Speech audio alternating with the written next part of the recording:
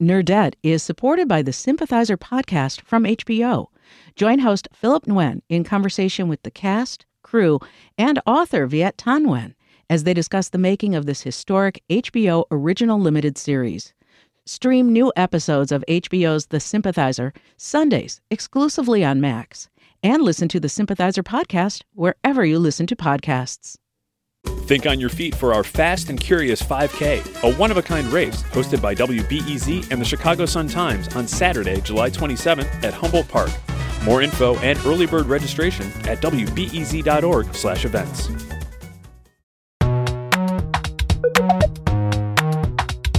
From WBEZ Chicago, I'm Greta Johnson, and this is the Nerdette Book Club. It's just like a regular book club, except sometimes the author stops by. It is the month of November, and our selection is C. Pam Zhang's second novel, Land of Milk and Honey. It takes place in an alarmingly conceivable future where the world is on the brink of ecological collapse. There's a smog that's enveloping the earth, which means hardly any crops can grow, and our narrator is a chef whose name we never learn. Straddled with inherited debt and locked out of the United States, she takes a mysterious job as a chef for an elite research community in the Italian Alps that is able to grow the food she loves in labs.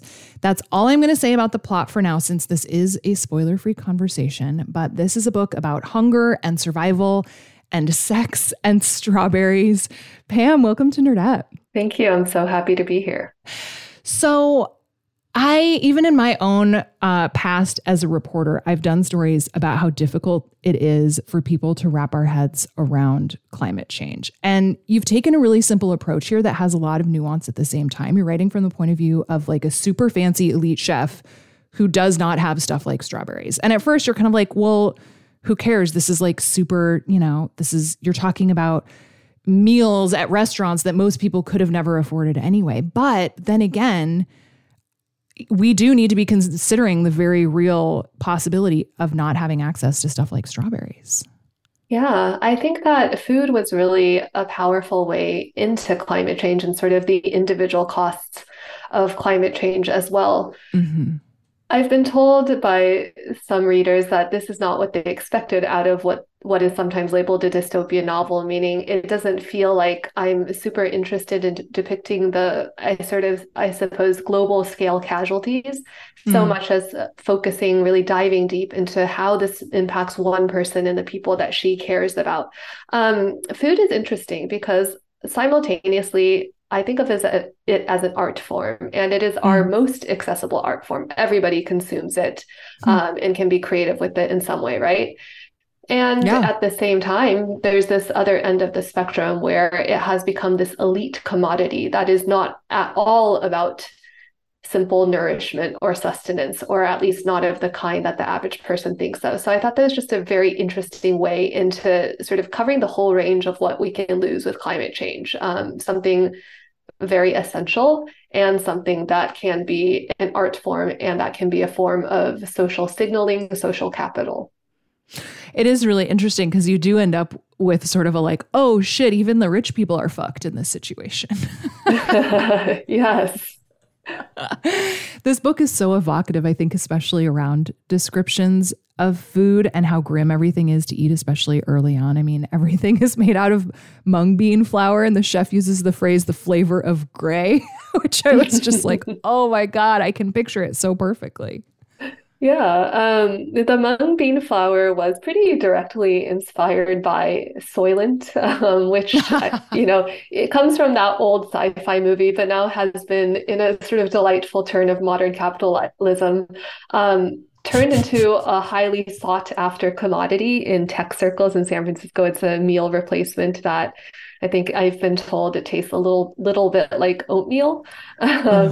Can't really verify myself. And it's this like fascinating look at what could happen if we start to see food and the pleasures it can bring as purely fuel, as purely efficiency, right? If we all were drinking Soylent, we would survive. We would be able to walk around and have the energy to go about our days. But sort of like it brings up this larger rhetorical question of what is the point of life without moments of pleasure and frivolity and art?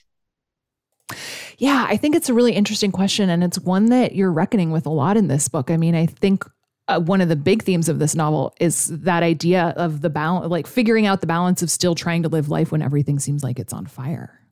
Yeah. And it was certainly a very personal question when I was writing this book. I began Land of Milk and Honey in early 2021. So deep pandemic, still very isolated, very disconnected from my communities, really feeling, as I think a lot of people were feeling, that I had kind of become this anxious brain in a jar. Within, my couple, maybe 1,000 feet of square footage, just rattling around, no real connection to anything, but able to access news of all that was bad in the world. And it was interesting how this information overload caused me to become, I want to say maybe impatient, certainly annoyed with my own body and its desires, right? Like I had very human desires to go out and, hang out in a bar or hop on a plane and travel or like visit my friends. And I ended up beating myself up about these desires for quite a long time. And so there was this kind of turning point in the pandemic when I had to pause and ask myself, wait, I think that we all deserve more than this. It has become clear to me that over the course of, a human lifetime, which covers many, many decades, we all need some other kind of sustenance to keep going. And it's also become sort of a firmer philosophical belief of mine over my conversations with friends who are not only writers and artists, but activists, right? That in many ways, the entire point of having a real community is so that some people can step forward and do sort of like the good work, and then other people can step back for times and take periods of rest and sort of restore themselves. And it's that kind of cycle that we need in order to keep going. That's beautiful. I mean, I think about even where we've been in the last couple of weeks with everything that's happening, and it's so horrific. And I think you're right. It can feel really difficult, not even addressing desires, but also just needs, right? I mean, I think about my own situation in the pandemic, living alone and just not being able to hug people and how desperately difficult that was, Yeah, that must have been so hard. It was, I mean, it was hard for everyone, And did you feel at certain times that you weren't allowed to, so to speak, complain about not hugging people when there were actually lives being lost every day? Oh, that's a really good question. I think I kind of felt like everyone understood that it was difficult for everyone in a variety of different ways, even when lives were not at stake. I mean, I think about how difficult it would have been to raise a little kid at that time too, and at least I could have done whatever I wanted more or less in the confines of my apartment on my own. I think, I don't know. I remember a friend once using the phrase trauma Olympics in the context of like, it is not right. It's like, we can't compete on this stuff. It's awful. It's difficult for everyone on different. I think all we can do is have as much empathy for each other as possible. Right. Yeah, no, I love that. And I do think that to sort of take one of the really positive effects of the pandemic was this increased sense of empathy for how hard everyone's lives are in small and large and different ways. And to know that every single human being you encounter is this sort of whirling universe with their own fears and hopes and dreams. And I really remember the first times that I was able to see friends again after vaccinations. I really had to go home and lie down again just to be like, that is humanity. Everyone is so much and holding so much in beautiful and scary ways. So yeah, that kind of reminds me of another aspect of the book that I found myself thinking about a lot. I think especially actually in connection to The Vaster Wilds, which was our October book club pick. And they're very, very, very different books. But I think there is kind of a through line between the two of them around the idea of survival and the fact that life and fighting for life and even preserving life also often does inextricably involve death and that brutality. Yeah, I think you're really right about that. And there's sometimes, I think that we as a culture have this fear of facing death, and certainly in American culture, just facing negativity in general. We sort of don't know how to coexist with both those extremes of what it makes for life. And I think that that inability to sort of look at the problem and acknowledge loss while still maintaining this motivation, this drive to go forward is really dangerous. It is a theme I touch upon in Land of Milk and Honey if we cycle back to that question of climate change, right? Without giving spoilers, these very wealthy elite colonists on this mountain are both incredibly selfish in their desire to preserve plant and animal life for themselves, but they also think of their motives as kind of selfless. They think they're doing this sort of Noah's Ark thing of saving the world as it was. And I was interested in how this sort of desire to cling to a very nostalgic version of what we had, this sort of fear of losing a sort of perfectly preserved snow globe version of the world actually stops them from being able to focus on what we're also gaining in this sort of strange new climate, what kinds of innovations are possible and what kinds of sort of other futures might be there in the ambiguity of the moment. Oh, I love that. I also love that you mentioned Noah's Ark because this book is, I mean, even with the title, it's filled with biblical references.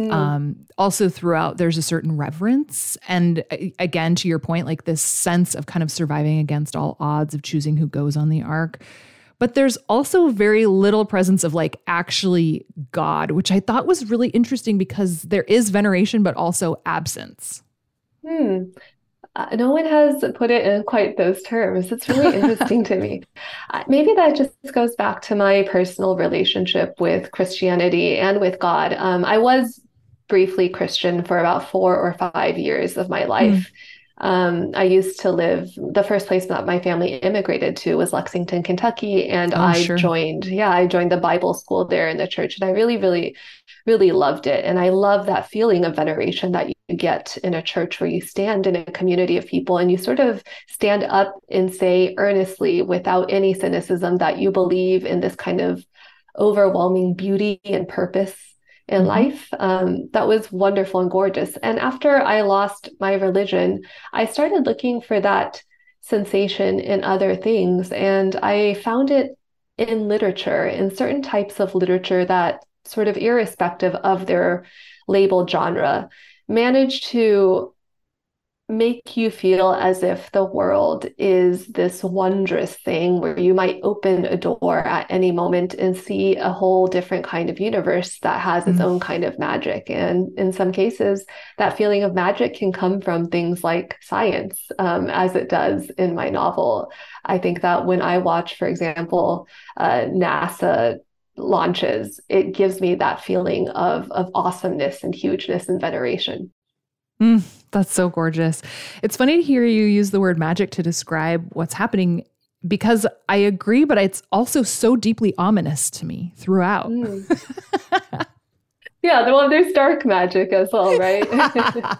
That's very true. Yeah, it's funny. The word I kept thinking of was decadent in both senses of the world, like both super fancy and indulgent, but also like definitely also in a state of decay.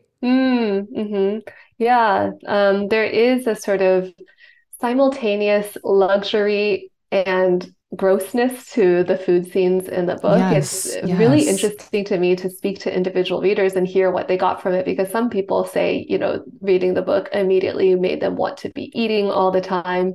Some people read it and say, like, that particular scene was so repugnant, I couldn't imagine eating meat after it. And I think most people, sort of switch between those two poles, which is, I suppose, the effect that I was going for. I was really interested in exploring all the extremes of eating and of taste, which is such a primal experience. Okay, let's take a quick break. You can grab some snacks, and then we'll be back with more of our conversation with Pam about Land of Milk and Honey.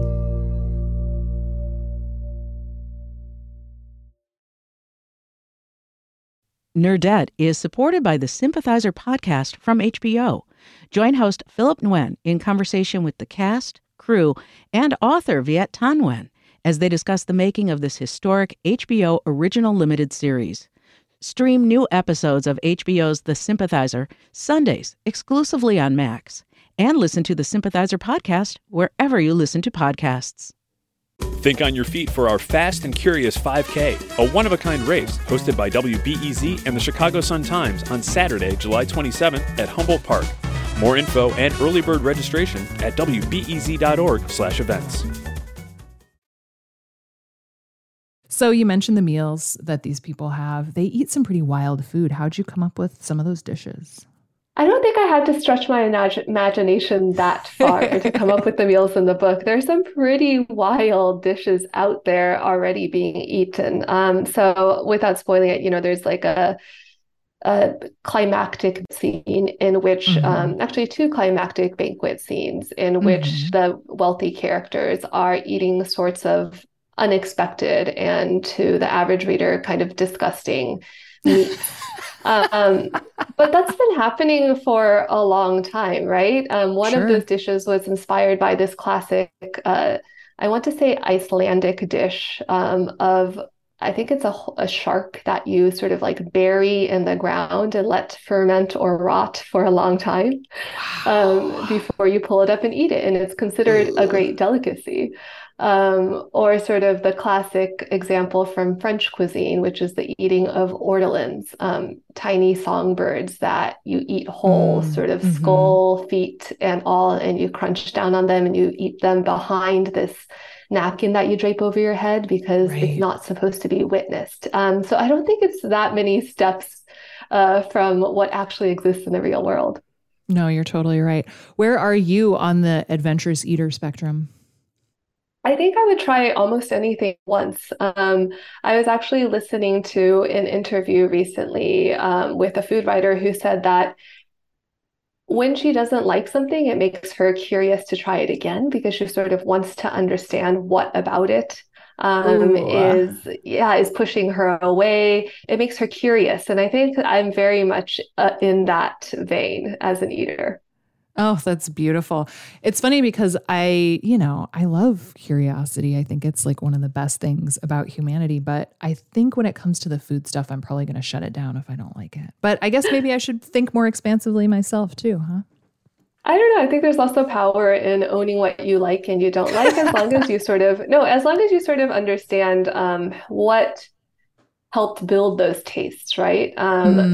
It's so interesting because as humans, we often build these incredibly complicated sort of moral structures and guidelines by which we live. And we sort of talk ourselves in and out of certain stances. But when you put something on your tongue, you like it or you don't like it, right? You can't sort of lie to yourself, right? Yeah. So I think it's very powerful to understand those qualities of yourself, as long as you maybe also think about where it came from. For example, I, for many years, could not stand cheese. And it's because I grew up in a Chinese American household, and cheese is just really not a part of sort of traditional Han Chinese food. And if you really step back and think about it, if you've never encountered cheese, barely eaten any dairy, and then someone tells you you're supposed to eat this thing that is like fermented, often funky bacteria and mold covered, cow's milk. Like, fair. That's awful, right? That is disgusting. Yes. And now, you know what? Now I love cheese. I've sort of like trained myself and taken many passes at it and come to appreciate it. But just things like that, I think it's perfectly reasonable for people to have their own tastes, but also to not shut off the equally valid tastes of others. I love the idea too of like the kind of growing into different tastes, you know, like I feel like it was that way for me with onions. Like for a long time, I was just like, no, it's fine. No, thank you. But then all of a sudden it was like, oh my God, these are so great on everything, you know? Yeah. And also to recognize that, you know, you have the capacity for change. Like we all are allowed to change our minds at any given time. And that's kind of a beautiful thing. Yeah, that's gorgeous. So you said something earlier about our like endlessly fascinating capitalist time. I mentioned earlier that this book is definitely alarmingly conceivable. There was a specific line in the book that I thought really spoke to me personally, and I imagine will speak to a lot of readers as well. And it's something the chef says about essentially that like so much of what our generation has been promised just disintegrated at our touch. And I just found that to be extremely resonant for some reason. Yeah, I think that To step back for a moment, in many ways, I think this novel is a Bildungsroman, a coming of age novel, even though the protagonist is 29 years old. And I think increasingly we live in a literary culture in which that sort of classic coming of age, coming to understand the world and your place of it narrative can happen to characters of any age. And it's because we no longer have the stability of a world that sort of changes once. It's constantly changing. It's constantly remaking itself. Certainly, the world that we're in today feels radically different from the one in 2019 before the pandemic, which probably felt radically different from the one 25 years ago. It's not a generational change anymore. It's happening much more frequently than that. I think about that with tech too, that like it's happening so fast. You know, the difference between growing up with the internet and growing up with the internet in your pocket are also like drastically different situations. Oh yeah, yeah. Just the rate of information coming in is too much for, frankly, one human mind, which is also why I think I leaned into these sort of undercurrents of religion, but also Greek mythology, but also, speculative fiction in the book, because it does feel like in order to sort of render the world and make it comprehensible from an artistic standpoint, have to reach into those kinds of genres. It's hard to sort of digest the facts as pure facts. Yeah. God, that's beautiful.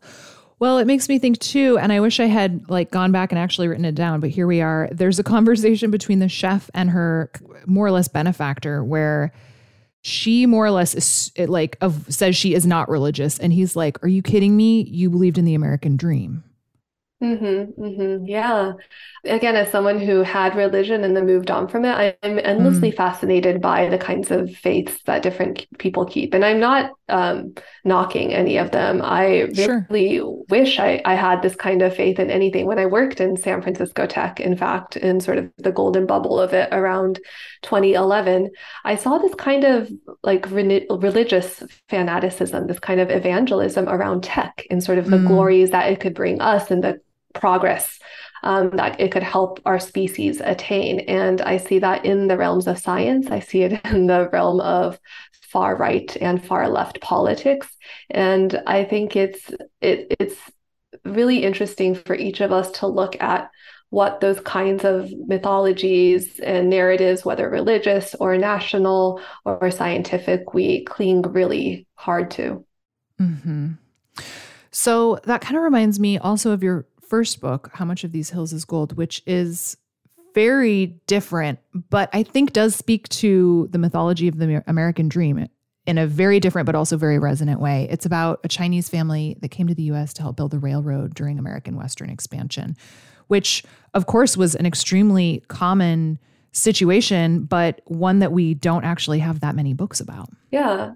I think that the through line in all of my writing, which when you look at genre, when you look at context or the setting, my books will probably seem very different, but I'm forever interested in sort of scrabbling underneath the stories that we're told are true about our world and seeing what kinds of weird extremes that people actually live under and what kinds of urgent desires people have at the margins of these stories.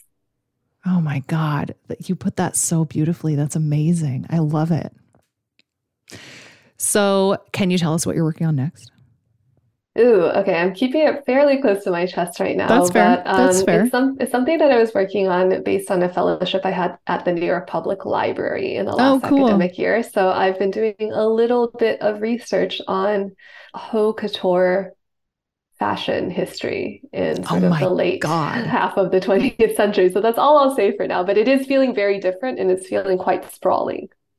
That's thrilling. It's funny because I really had no idea what you were going to say, but I don't know that you could have said anything that would have piqued my interest more. I have no idea what that's going to be, but I can't wait.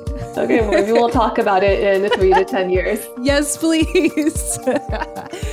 Well, Pam, thank you so much for coming on. This was so much fun to talk with you. Thank you. It's been a delight.